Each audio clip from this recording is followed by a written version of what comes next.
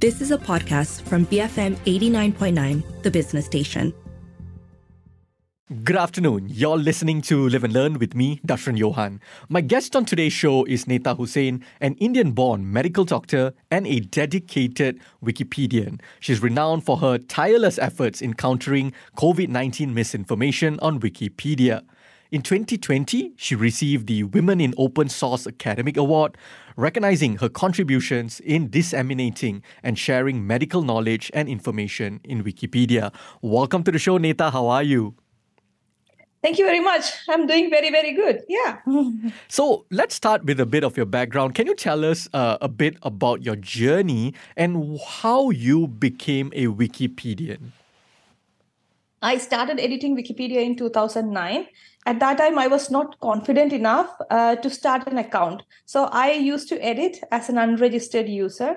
At that time, I was at the first year of my medical studies in medical school. And I used to write a little bit about articles related to medicine, things that I learned from medical school. And after I became confident in 2010, I started my own account on Wikipedia, and I started writing mostly about Indian culture, biographies of women, and also most particularly about medicine. And once I learned this editing technique, I was hooked into that, and I wrote a lot of medicine-related articles. I mostly would go to medical school in the morning, and then I would understand the concepts that were taught there. Then I would come back home, look at Wikipedia articles, and see if there is anything missing from what I learned in the morning. And I would write about these things on Wikipedia. And this was how I also improved my knowledge in medicine, by sharing information. So you say it started in 2009. So I'm guessing you were a teenager or something slightly older than that, around that age. I'm curious. Many people use Wikipedia. You said you started editing Wikipedia in 2009. And the way you phrased it, it's something you do regularly, consistently. Why? How did that become an interest of yours? Yeah, so I lived in India at that time, and I was a first-year student at the medical school. Right. There was so much to study, and I had to refer a lot of books from the library to be able to understand many concepts in medicine. And I soon figured out that it's very expensive to buy these books and to have them at my own home. So I had to make frequent visits to the library. And in 2009, it was not so common to have reliable medical information online on websites. So I decided that, look, there is such a lacuna in terms of medical knowledge on the internet, and I wanted to do something about it. And I think this was the reason why I kept doing this, because I wanted to spread reliable medical information online when there was such a lot of misinformation related to medicine on the internet. Right. And how did your background in medicine influence your work as a Wikipedian, especially as the years went on? I think it had such a great influence because being a medical doctor, being a student of science, I always knew, what it means to have evidence, what it means to have a reliable source, what it means to be verifiable. So all these principles that you apply when you write a scientific articles, these were important for me even as a medical doctor. And at the same time, I also was seeing patients. I would see a lot of patients who were misguided. They would do wrong treatments. They would delay their treatments precisely because they heard some misinformation somewhere. So these were all the factors that kept me going. And in 2016, I moved to Sweden to do my PhD in clinical neuroscience. So after reaching there, I was supposed to write academic articles. And I got training in academic writing as a PhD student. And this also helped my way of writing articles on Wikipedia, because writing on Wikipedia is essentially like writing an academic article by sourcing references from different places, by understanding, the evidence, and by collating a lot of references and putting up them in a coherent order so that it's easy for, a layperson to read and understand. I find that so fascinating because Wikipedia has an interesting reputation. On the one hand, it is a site where everybody uses. I think most people, for their primary information, whether it's movies, it's culture, it's languages, it's news, it's historical things, it's politics, people go to Wikipedia, right? But Wikipedia also has this reputation of not being a credible sort of a source to go and look for these information. I'm wondering how you sort of see that, right? Because you're, like you said, you're someone who went to medical college, and medical college is all about the evidence, it's all about the citing, it's the academic research, and all of that has to be on point. And then at the same time, you're talking about Wikipedia or getting into Wikipedia, which is a very useful source of information. But at the same time, probably your lecturers in universities told you don't use Wikipedia. You cannot cite Wikipedia for your assignments and your academic research and all. How do you see that? How do you contextualize that? It's very interesting to say that everybody will tell you to not use Wikipedia, but on the other hand, everybody uses it anyway. And for lay people, it's quite hard to go to an academic article and to understand what's the evidence behind it. So people rely on easier sources for understanding. So when you look at the traffic, you see that there is such a lot of people who look at articles related to, say, stroke or Alzheimer's disease or menstrual cycle, for example. So then I understand that it's quite important that these articles are reliable. And if you look at the article for stroke for example, it's written in such a beautiful way that I am so afraid to go there and make a change, thinking that it will break the article. So it has been perfected by, thousands, maybe 10,000s of people, including medical doctors like me and others, and that has made the article close to perfect. So this crowdsourcing part of Wikipedia has helped make this article so very updated and reliable. But on the other hand, there are also several articles on Wikipedia which are not looked at by many people, which are not edited by many people. There might be misinformation in these articles, and one has to apply discretion while looking at them. And for me, I would always advise anybody looking at Wikipedia for information to also go back to the citations that are given underneath the article, and go through these citations and understand what's going on. So not just to rely on the textual content, but also go through the references. And Wikipedia is a good first place to land when you do not know anything about the topic. It's not for experts, it's for lay people to understand something. I'm not a rocket scientist, but if I need to know something about rocket science, I would probably go to Wikipedia and make my first understanding of what rocket science is, and then go through the references and make further understanding about the topic. So Wikipedia is your first landing page to understand, to gather a basic understanding about something, but not a platform for doing research or writing your academic article. I'm very curious, why did you choose to become a doctor? So many reasons. I just wanted to help people, basically. And if I would become a doctor, I would see people in my real life, and I will be able to interact with them. I will be able to understand firsthand about their problems. So this was my main motivation to get into medical school. But then I understood that if I talk one-to-one, I would be able to help only one person at a time. On the other hand, if I write on Wikipedia, I will be helping very many people at the same time, because once I write the article, it's out there for everybody to read. So I do these two things, help one person at a time and help many people at a time by doing two different things. Yeah. Neta, I'm wondering if your experience as a medical student in Kerala, perhaps in fact even growing up in Kerala, how it shaped your interests and your perspective. And I ask this because Kerala is a very interesting state when it comes to politics, political perspectives. They are highly left-leaning states politically. Most would agree. They have been governed by, let's say, parties like the CPI. And it's very unique in that sense, right? Even in India, but even at a global level, emphasizing on highly progressive policies, especially with regard to healthcare as a human right and so on and so forth. I'm wondering if growing up in Kerala has shaped your views.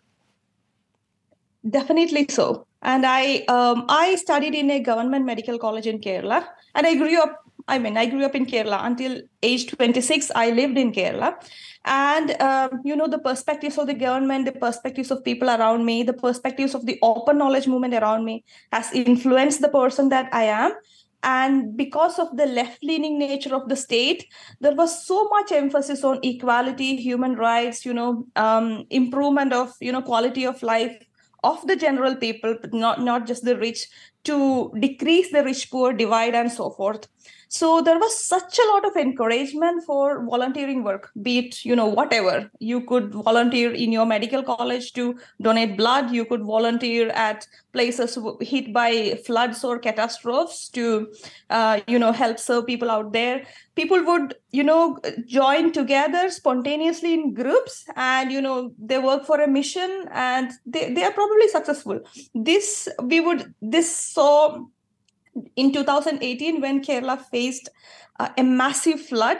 People just organized together. Doctors organized, health workers organized, engineers organized to create apps to help people, coordinate. So there is such strong feeling of solidarity among people to do volunteering and to achieve some particular goal.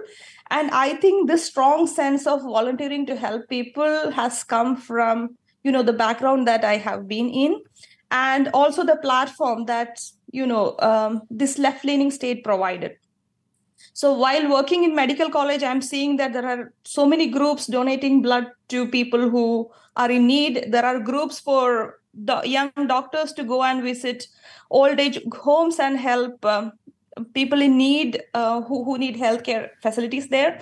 So around me, I'm seeing lots of volunteering groups, and I was like, okay, I also have to do something. And so this kind of thought was always in the background.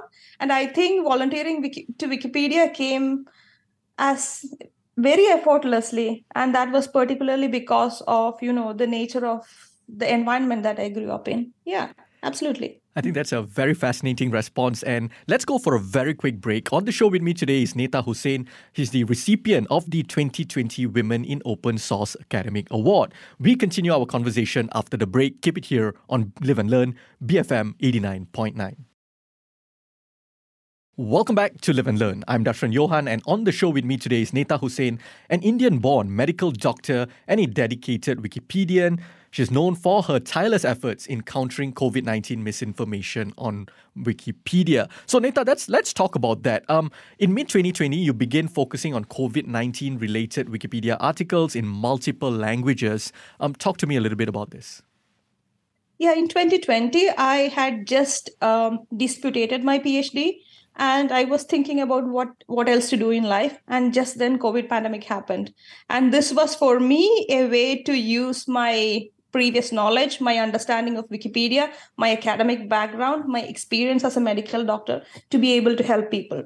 So I used this time to write articles related to COVID-19. Of course, I needed to know about COVID-19 as a doctor. I needed to update related to relevant research related to this. So I spent a significant amount of time understanding about COVID-19. So I thought, why not just naturally write about that on Wikipedia? And then I started writing about COVID-19 on Wikipedia. And I saw that very many people are reading it. On Wikipedia, we have possibility to track the traffic of the articles. And I saw that these articles are being read more and more every day. And that made me more and more curious and, dedicated to writing articles about COVID-19. And out of this, one day, I saw a newspaper article which said that there was a family in India which ate a poisonous fruit, thinking that it would prevent them from getting COVID-19. And this, hurt me so much that, it's misinformation which they got from social media that made them do it. And the whole family was hospitalized and they were severely sick. So I wanted to not only give good information to people, but I also wanted to flag misinformation and say that, look, this is misinformation and don't eat this poisonous fruit to prevent getting COVID-19 and so forth. There was such a lot of misinformation on the internet. So I created articles surrounding misinformation. I created the list of unproven methods against COVID-19, which listed all the preventive methods and treatment methods, diagnostic methods that do not really work against COVID-19, but they are quite, spreading on social media. So this was one of the prominent articles that I worked on at that time. I also wrote about COVID-19 and how it affects different aspects of life, such as COVID-19 in pregnancy, mental health in COVID-19, and so forth. I was also watching, several organizations and how they were responding to the pandemic, such as the World Health Organization's response to the COVID-19 pandemic. So this kept me very busy at the moment. I was also a frontline worker for COVID-19. I worked in the family health center quite close to my home, working with people having all kinds of diseases, but most particularly COVID-19. So it was quite a difficult time for me, both as a doctor, as a Wikimedian, and as a researcher, to be able to, spread information and disseminate in different ways, not just to the patients, but also online using Wikipedia. How big of a problem was misinformation, whether in Kerala or India as a whole? I mean, it was huge all over the world, right? Even in Malaysia, the government had to constantly battle, and the people, civil society had to constantly battle misinformation to promote vaccination and things like that. How big of a challenge was misinformation in India at the time? I think it was such a huge problem in India when it comes to, misinformation related to COVID-19. And what you see on the internet is only a tip of the iceberg. Mm-hmm. There is such a lot of misinformation going around among patients, particularly through social media and particularly through, the platforms like TikTok and WhatsApp. On WhatsApp, it's like an echo chamber. I mean, you don't see what's happening within these groups. And you cannot look up the internet to see what's happening in, smaller WhatsApp groups, which are privacy protected.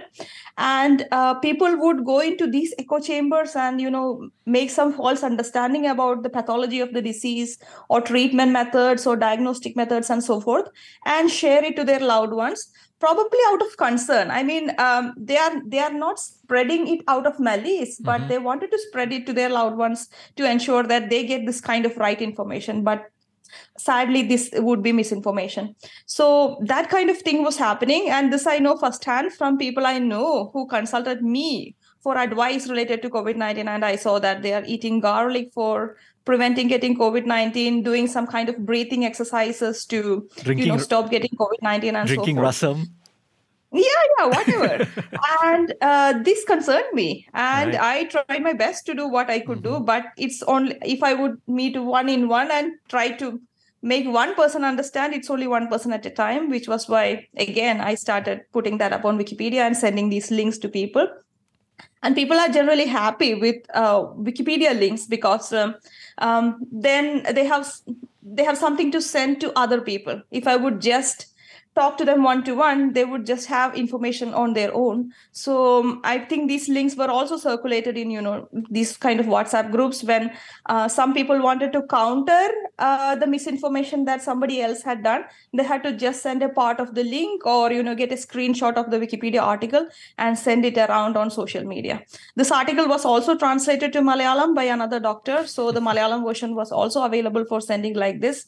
So I think people had something to show other people to say that, look, what misinformation you are showing, what information that you are showing you is misinformation. And there is kind of proof from Wikipedia. On Wikipedia, it says that this doesn't work. So this is the evidence and so forth. So I think that kind of helped people working on, WhatsApp misinformation or TikTok misinformation or generally social media information to, share links to this kind of articles from Wikipedia. What is the most bizarre misinformation you came across and had to remove? And also, what was the most common misinformation? I think the most common one was about eating something. Right. It could be eating garlic, eating ginger to prevent, COVID-19. So particularly eating something, spicy or hot to prevent COVID-19 from getting. I think that comes from the, idea that if you have cold or pneumonia, there was this traditional medicine that favored you to eat something, spicy, so that you kind of forget your disease for the time being and you focus on the spiciness. So that was something. Bizarre misinformation was to inject something to prevent getting COVID-19. So you Yikes. would get syringes and then you would try and, make some medicine at home and try and inject it into your veins. I don't know if somebody ever did it, but this was one of the misinformation that circulated. What were the challenges you faced when you're trying to combat misinformation about COVID? The main challenge was to try and find where misinformation existed. So there was some misinformation that you could kind of identify from the internet.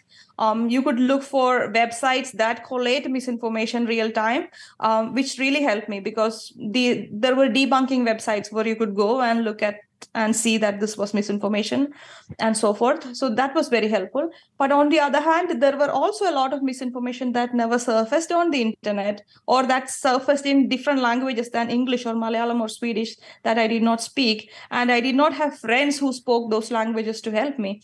So, and misinformation, it's particularly tight-knit with the culture that the people are from. So if in India, a lot of misinformation is related to Ayurvedic medicine. It's not real Ayurvedic medicine that they are saying, but they would twist the names of the plants and the medicinal formula from Ayurvedic medicine and use that to say that this combats COVID-19 and so forth. So misinformation has such a big cultural context. So if you do not understand the cultural context of people from, say, Africa or the United States or Brazil, for example, then you are losing it out. So I think the main challenge was to understand misinformation from outside of the area of expertise and area of work that I'm doing.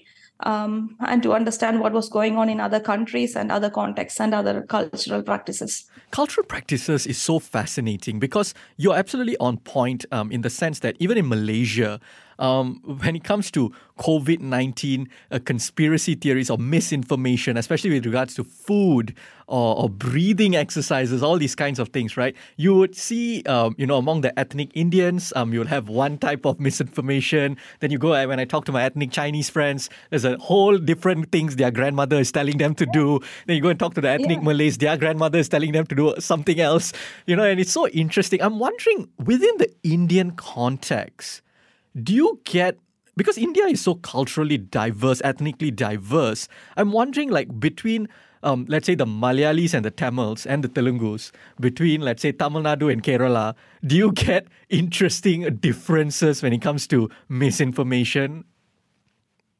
I'm not quite sure here. I think India was, of course, I understand that India is hugely culturally diverse. But when it comes to misinformation, there is this kind of cross-pollination.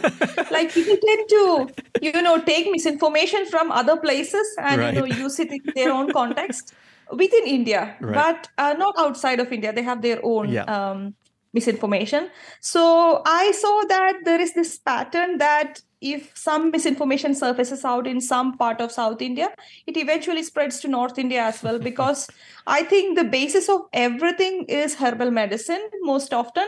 And in that case, if a Keralite thinks that they ate garlic for curing COVID-19, it's very likely that somebody from northern Rajasthan is also doing the same thing. So misinformation has no boundaries within India, but I think it has, and also Indian diaspora. Indian diaspora is also following the same thing, whether it be in Malaysia or China or the United States or the UK. The Indian diaspora is following the same misinformation that originates from this Indian herbal medicine. But otherwise, I don't see so much of a difference between Indians, but with Indians and, other cultures. Yeah. No, absolutely. I think that's just an interesting thought that came to mind. I'm just moving slightly away from, debunking COVID-19 misinformation. As I understand, you also, when it comes to the whole Wikimedia movement, as I understand, you also organized Wikipedia outreach events for women and sexual minorities. Tell me a little bit about this. Yeah, it was in 2009, again, the year that I joined Wikimedia moment that I read a blog post from the then CEO of the Wikimedia Foundation that only 9% of women, 9% of the editors on Wikipedia are women. And she also enumerated several reasons why women do not edit Wikipedia. They do not have discretionary time. They think that some of the, user interfaces that Wikipedia has is off-putting for women. Some women face harassment, and some women think that there is bias towards women, and that's why they do not contribute and so forth. So this deeply worried me as a woman. And I wanted to do something about it.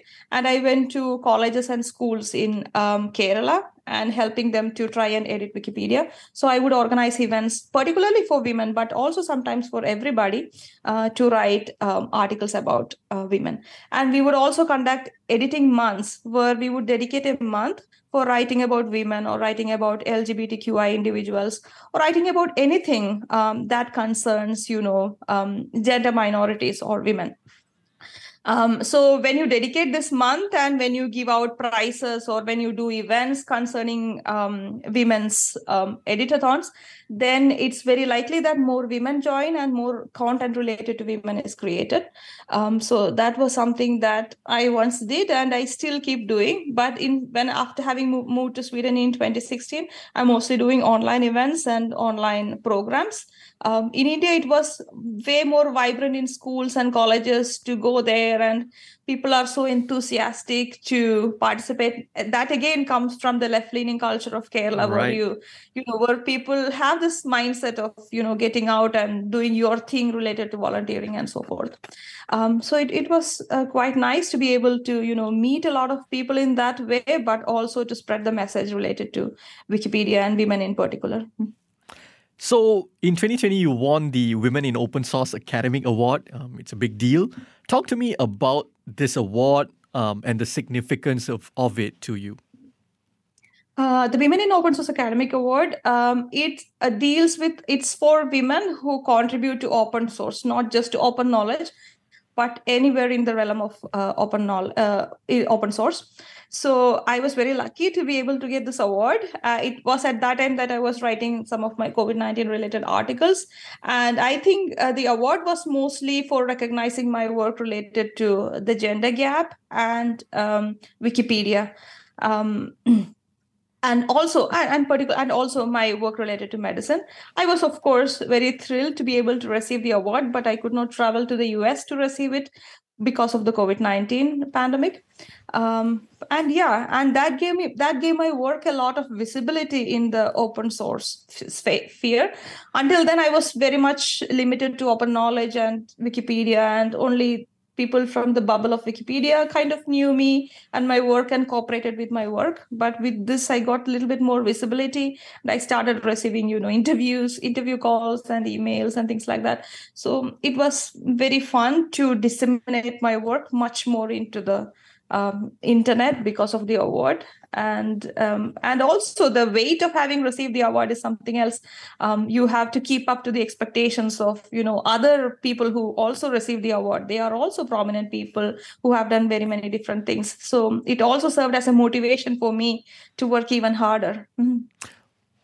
Why do you think it's important that women, contribute to open source? And like you said, when you joined, for example, Wikipedia, there's only 9% of women in Wikipedia, and that struck a chord with you. You felt that needed to change.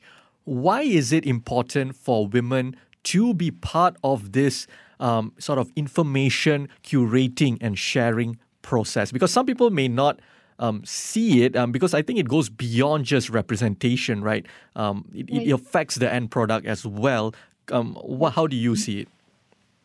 Representation and end product, you put it right. When it comes to representation, we have to empower women to speak out for themselves. And the internet is for everybody. It's not just for men. So it's very important that the perspectives of women are out there to empower themselves and to make sure that their voices are heard. When it comes to the end product, if you miss perspectives from some people, if you miss perspective from gender minorities, if you miss perspectives from people from different geographies, it's not a complete encyclopedia. You are missing something. You have knowledge gaps because you do not have perspectives from everybody. An encyclopedia cannot ever be complete if you do not present all these diverse perspectives that come from, different people. And often you miss perspectives just because that a person with that kind of perspective is missing in the knowledge realm. So I think it is very important, both from, the perspective of empowering women and also from the perspective of making Wikipedia making Wikipedia a more inclusive space, making Wikipedia having more quality articles, that women do write articles there. And we have some successes from, the past work. There is a project called Women in Red, which particularly emphasizes on writing about biographies of women.